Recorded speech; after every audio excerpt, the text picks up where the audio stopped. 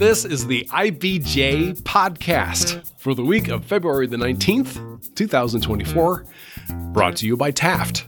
I'm your host, Mason King. Welcome back to the podcast, everybody. As you know, we discuss retirement planning fairly regularly on the podcast, but in retrospect, it's been a little one-dimensional. We almost always are focused on how to hit a particular number, the amount to have squirreled away that will allow you to maintain your current lifestyle during retirement. And there's a little bit of wiggle room in our definition of lifestyle, but we're usually talking about creature comforts, travel, entertainment, family obligations, and healthcare. What we have not addressed is ambition. If you're a company founder, serial entrepreneur, and or C-suite executive, the ambition that drives you will not vanish the day you decide to give up full-time work and hit the pickleball court. Ambition is part of your mental and genetic makeup, and you need to account for that itch while planning for, quote-unquote, retirement. IBJ personal finance columnist Pete the Planner, aka Peter Dunn, is obsessed with the topic of ambition, and it's frequently something I find myself wrestling with. So in this week's edition of the podcast, we're going to flesh out how retirees can harness their ambitions while widening their definition of the term to help others. We also have a wide-ranging discussion about the nature of ambition, people who use ambition in a constructive way, with several local examples cited by Pete, and those who are focused solely on their own interests. Here's our conversation.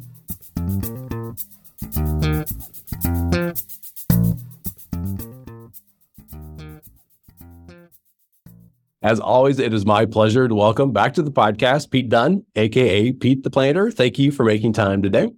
I'm so glad to be here. I noticed that you didn't have me on Valentine's week. You had me the week after Valentine's Day, and I'm taking that as an affront to our relationship.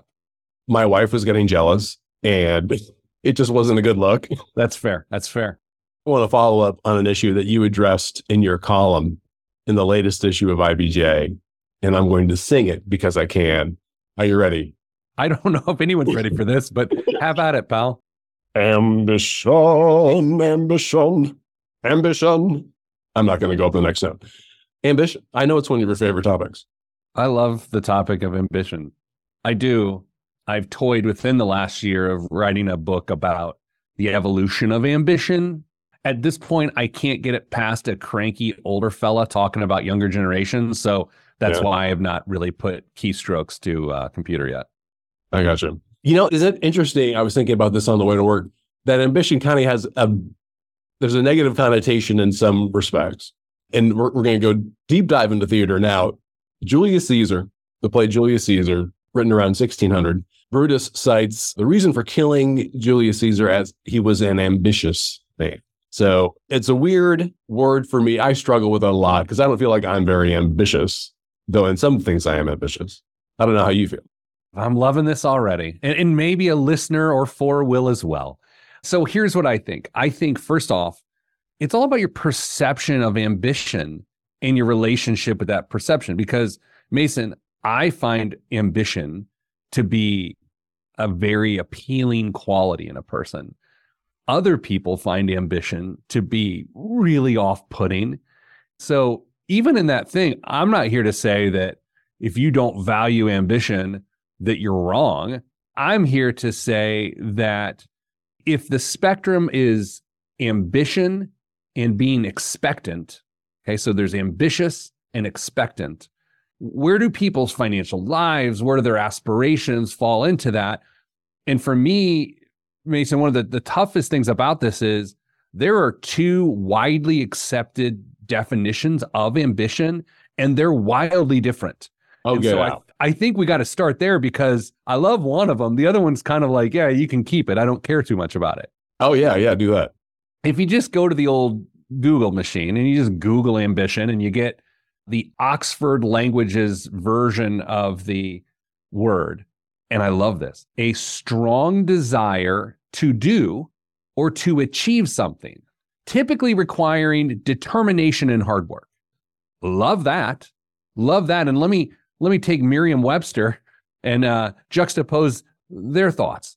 An ardent desire for rank, fame, or power. Ooh. No, thank you. No, thank you. An ardent desire for rank, fame, or power. So now this could be the crux of our conversation. This might be the big takeaway. If I feel like I'm personally get down with a strong desire to do or achieve something, and it requires hard work and determination, but an outward looking person looks at me and like, well, that guy just has an ardent desire for rank, fame, or power. That's where this gets fascinating. Can I just real quick claim this idea? Like a great etymology podcast where we actually take big words or, just significant words and compare the definitions from Oxford to Merriam-Webster. There's a class of people out there that would freaking love that. I would love that. I love words so much. Oh, that'd be great. If we can go with the first definition for a second and get past strong desire, I think there's something to do or to achieve. And that's where I find this to have financial ramifications and professional ramifications. And I think it goes beyond fame or power. Now, do you want to talk about the letter that you received and you're responding to in your column? Because, I mean, that really, in particular to the idea of life goals, especially after retirement, you apply, the concept of ambition as really kind of a necessary thing to take into account when you're retiring. If you're an ambitious person, it doesn't shut off. I mean, as much as you like to say, well, hey, I've done my work. Whenever you get that exhale and you get that wiggle room to then think and live and do something else, your ambition will find something to grab onto in that more peaceful life. And you're going to have to take that into account. So I don't know whether it was a man or a woman who emailed me. It was very mysterious, as you'll come to find in the column, name withheld. Here's the lowdown. They believe they could sell their business right now for, quote, more money than they could ever use. Or with just a little bit more work and a little bit of luck, they could possibly 3x that, right? So that'd be 3 times more money than they could ever need or want. And so I sort of dug into this idea of based on how the person wrote, there's some ambition. This person is an ambitious person, and they've achieved they've built a business, and they will have achieved financial success. They even said they felt fulfilled and purposeful in their current life. And I started thinking, how does a person evaluate whether to have more money than they ever need or 3 times more money than they ever need through the lens of ambition? And that's where we come to this conversation. So the way that I took it was the way that we normally talk about retirement. I mean, is usually just about hitting a number. I mean, most of our conversations and everything that I read about retirement basically is about how do I get to the number that allows me to maintain my lifestyle, my preferred lifestyle. And that is the end goal.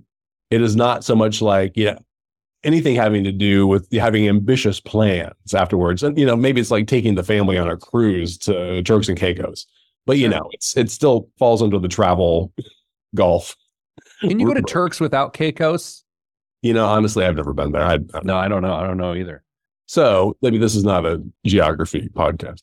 Here's the thing for me. I just don't think a person can shut their ambition off if it's about doing or achieving something. Now, achieving serenity, maybe?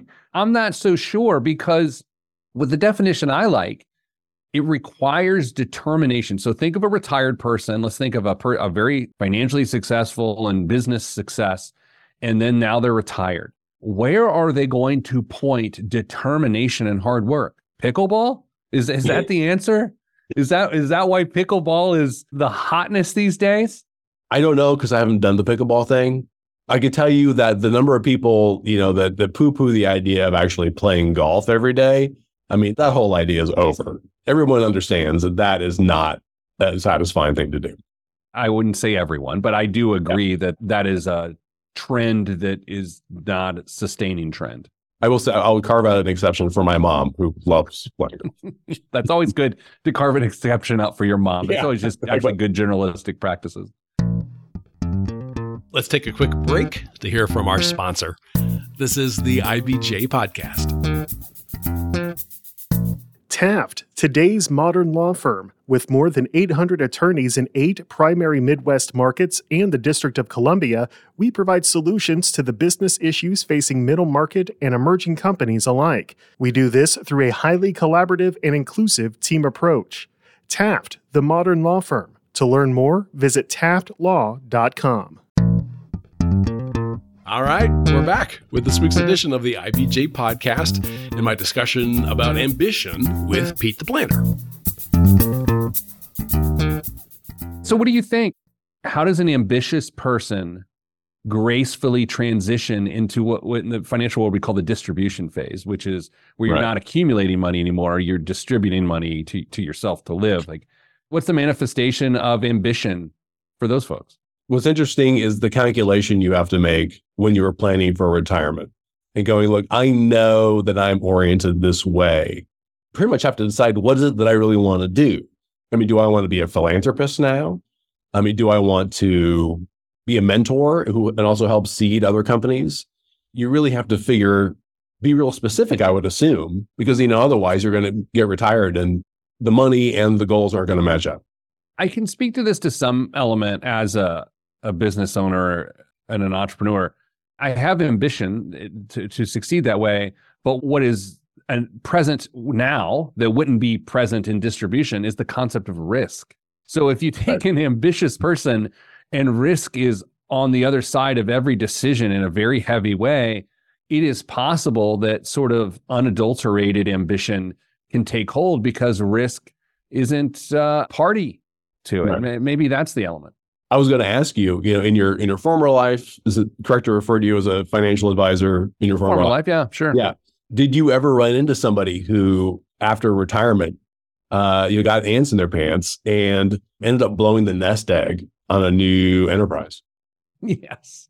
Yeah. Yeah. And I think it's because possibly they didn't think enough about this. They didn't think like if you're a high motor person, if you're on that hamster wheel, and you go to get off the hamster wheel, you're going to be looking for another hamster wheel. I think it's very real. Now, I will note that you see certain people in maybe the twilight of their careers, late 50s, early 60s, start to find other interests outside of their work. You start to see the philanthropic side. You start to see, community-driven side, even political side of things. We're not naming name. Again, I'm not a big name the name guy, so we're not going to do that. But I think we've seen some cases here recently, both nationally and locally, where someone has great business success, a very ambitious person, and then the outlet for their ambition becomes political as they then take their money and point it towards that, whether they have success or not. No, we would not want to name names. No. But it's strange how some occurred to me, right? Yeah, that's why I'm not naming names. Super fascinating, right? Suddenly you've got, all the money that you really would ever need, as they would say, and as our writer said. And you think, what I really need to do is, since I've been so successful, is apply that success to public policy. I think that's something that happens. And here's what I think about when I think about these two definitions, different definitions. I think of influencer, YouTube creator, content creator. I think of someone who say, oh, what do you want to do? I want to be a YouTube creator. Okay, well, what does that mean to you? Well, I want people to watch my videos. That doesn't necessarily hard work is important for that, right? The hardest working content creators are really grinding and doing it. But as young people sort of set their sights on what they want to do, it really does become about the fame as opposed to achieving a thing other than fame. So, I mean, let's say that I'm the guy that wrote in, or person that wrote in. And did they say how old they were? No, but I mean, again, I've been doing this long enough. I just get the sense that they're early 50s. Oh, okay. Gotcha. Yeah. I don't know. Again, it's sort of a weird Carney trick that I have, but early 50s. And maybe 165 pounds. So would you suggest, to people in that situation, what you need basically a retirement mentor. You need to start thinking about how you are going to apply yourself in retirement and really make a plan as you would with any other kind of business. I think it requires 2-3 week vacation, step away from work before you retire or sell your business in this case, and really start to not be on vacation, but to explore opportunities. I think it's a mistake from what I've witnessed, for people to just think that the first day of retirement is just like an extended vacation. So I think there really has to be a plan. You remember when you started your career and maybe you went to a career counselor that said, oh, you could do this or that. And to some degree, you need to either go to a financial advisor that has enough experience with people like you that they can tell you some stories there. But if you don't know, it's a little bit scary. It's a little bit scary if you're like, hey, I got more money than I need. I've achieved what I want. I'm ready to move on for whatever's next. I have no idea what's next. That scares me a little bit because I know a lot of people like that. And it's a meandering couple of years that does not seem that fulfilling from afar. Did you even answer the question? Probably not. I mean, look, you read my columns. It's just an outlet for jokes. No, look, the question was, should I sell it now or should I sell it for 3x? I would never answer that question. What do you think he should do? Or she? What do you think? I don't know. Like, as you said, I don't know what kind of risk was involved in, I don't know what the calculation was, taking a couple of weeks, taking a couple of years to somehow triple the value of the company. That sounded kind of suspect to me. But, I think it depends on your appetite, for risk and your appetite for ambition. If the equation was Mason, you will have all the money you ever need if you sell right now. I'm like, show me the frickin' bottom line. I'm done. I will see you. I got a million things I want to do with my time. Bye. But as we say, for somebody who it has a bent towards doing, was a high motor, the answer is different. I'm kind of with you there. Where I tried to go in the column is maybe the person is finding satisfaction professionally in things that are not so self-centered, like mentoring others or solving a major medical or societal problem. Maybe you're so mission driven that the mission remains incredibly important. But on the surface, I think this is a compelling poll question. I don't think you guys do poll questions, and I certainly don't do poll questions. But would you like more money than you would ever need, or 3 times more money than you would ever need? And it's sort of a trick question, right? I think a lot of people would choose 3 times more money than you would ever need, and I certainly would not. Yeah, me neither. Does being a business owner make retirement more problematic? Right? Because how much time do you have? Well, okay, hold on. Like I'm a paycheck guy. I like knowing what my earnings are going to be from week to week, and then over the next 10 years, I put in my 2-week notice. Everything's set up for me. I'm done. But if you're a business owner, I assume that your wealth is wrapped up in what someone is willing to pay for your company, and that is subject to all different kinds of elements. Yes and no, right? So if you're doing it right, and this is my opinion, although it's a quite informed opinion, you're saving along the way. You were saving like the paycheck guy, right? You are putting money in your 401k. You are putting money in IRAs and 520. You're doing those things in the case that there is never an event, right? An event would be like an acquisition or something like that. But to your point, if you're building your business correctly, you are in fact building it to sell. You're building a marketable property, which you can hand someone a guidebook on how to run it, and there's value in that. So that's the other side of it. And I think in the startup space, the startup culture, those businesses honestly aren't really meant for the owners to make a nice living along the way. They are stripped down to sell. They are not meant to provide a cushy lifestyle.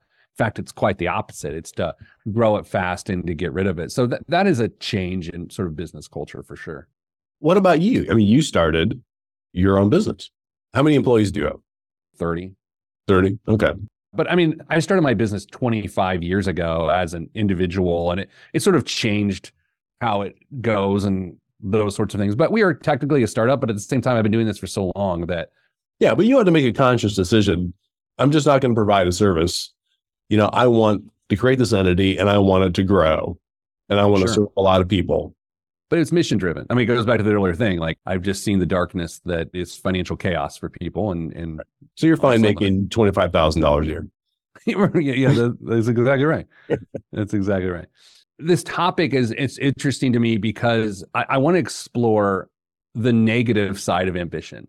When people hear of ambition, when they hear of the definition I love, the desire to achieve something or something that requires determination and hard work, and they hear that and they're like, nope, no, thank you. how can we explore that without demonizing those folks because we may or may not agree with them? And I think you suggest somewhere in the column that you can kind of marry the idea of ambition with the idea of doing good, the idea of helping other people. Like Melinda Gates is a great example of that, right? People can debate how she got her wealth, but she is one of the most ambitious philanthropists ever. And that is the power of ambition being pointed towards others. And look at the Lilly Endowment, right? It is the ultimate in ambition of going to solve really big problems. And again, that's a positive, beautiful thing that isn't a self-centered ambition. I'm embarrassed. I can't remember the name of Jeff Bezos's former wife. Mackenzie, I believe. Mackenzie, yeah, who is fantastic. I mean, if I paid any more attention to it, I would call her one of my heroes. I mean, how she donates money to causes that I think are really important, and lots of money. I mean, huge swaths of money. And yeah, you're right. That is super ambitious because, I mean, there's a certain amount of vetting that needs to happen. It's work.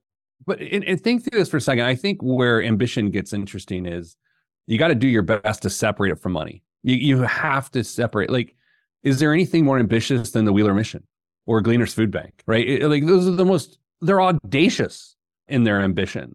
And that's where I think a person's exploration of ambition gets interesting. You got to park the money at the door, and it's to achieve or accomplish something. What are we trying to accomplish? Oh, we're trying to solve homelessness and hunger? I mean, that's ambitious. So I was thinking about, am I an ambitious person? And initially I'm like, no, I'm not an ambitious person. And I think I'm comparing myself to, 50% of the people who are on the IBJ podcast every week. I mean, people who have founded a company or a not-for-profit. I mean, we have tons of founders on here. I consider them to be very ambitious and people who spend a ton of time trying to make things work. I'm not that guy, but I am ambitious in that I wake up at 5:30 every morning. I work for several hours, get IBJ's morning emails out. I feed my son, I get him to school, go back to work, come home, eat, do some more working. My ambition is to be a thoroughly competent and delightful employee so they will continue paying me so I can retire. That's my ambition.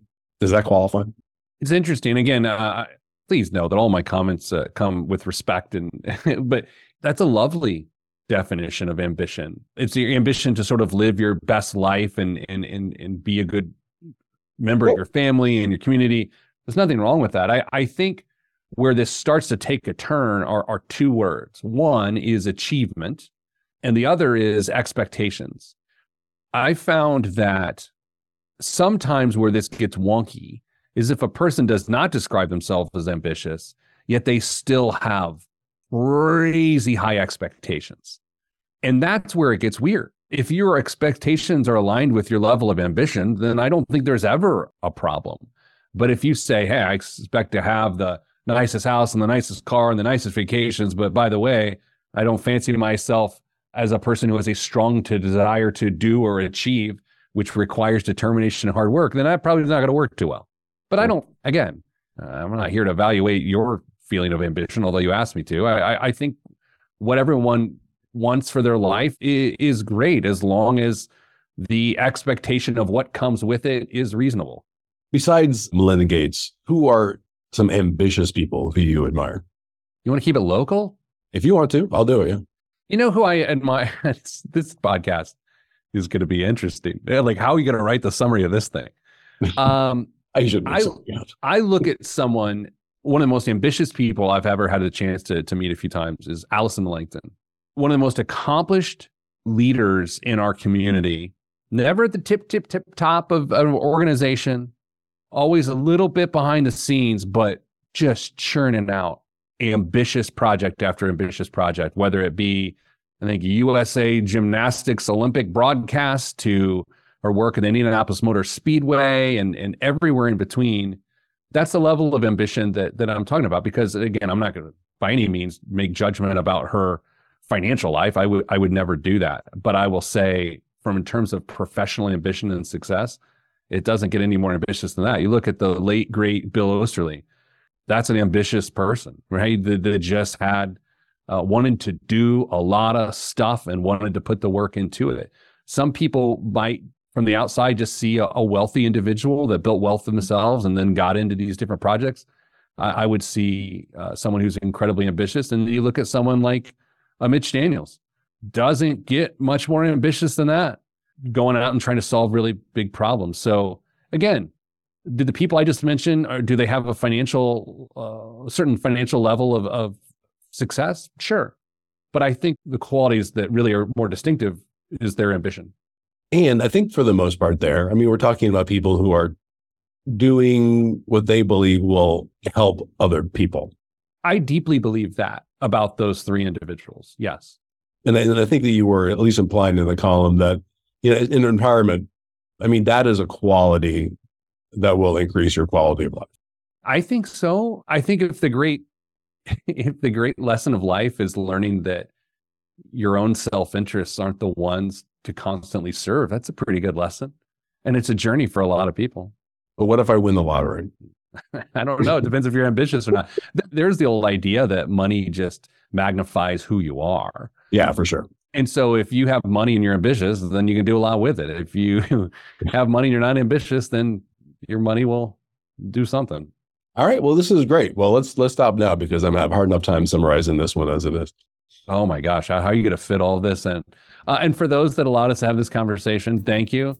And for those that are going to send me an email and say, yeah, don't write that book, no one will read it, that's fine too. I appreciate that. Okay. Well, let's check in a month or so. Will do. All right. Thanks, Bill. My thanks again to Pete Dunn. A quick reminder, his column on personal finance appears regularly in the print edition of IBJ, and you can find several years' worth of his work at ibj.com. And before you get on with the rest of your week, there are a few stories in the latest print edition of IBJ I want to point out. First up, in case you missed, the images of Tyrese Halliburton emblazoned across the largest hotel in Indianapolis, or Larry Bird handing Halliburton a basketball in a highly symbolic gesture to open All-Star Weekend festivities. The internationally televised basketball bonanza was all about the new face of the Pacers and the NBA's breakout star of the 2023-24 season. IBJ Sports columnist Derek Schultz has more on the symbiotic relationship between Halliburton and his new hometown. Also in this week's issue, Susan Orr details the lawsuits filed against Cummings Inc. after it agreed to pay $2 billion late last year to settle allegations of Clean Air Act violations. And John Russell reports that the Indiana Donor Network is expanding to meet a surge in demand for transplants. And again, you can find these stories in the latest print edition of IBJ or online at ibj.com. And thanks again for making time this week for the IBJ podcast. I'm Mason King. Hang in there, everybody. We'll be back again next week.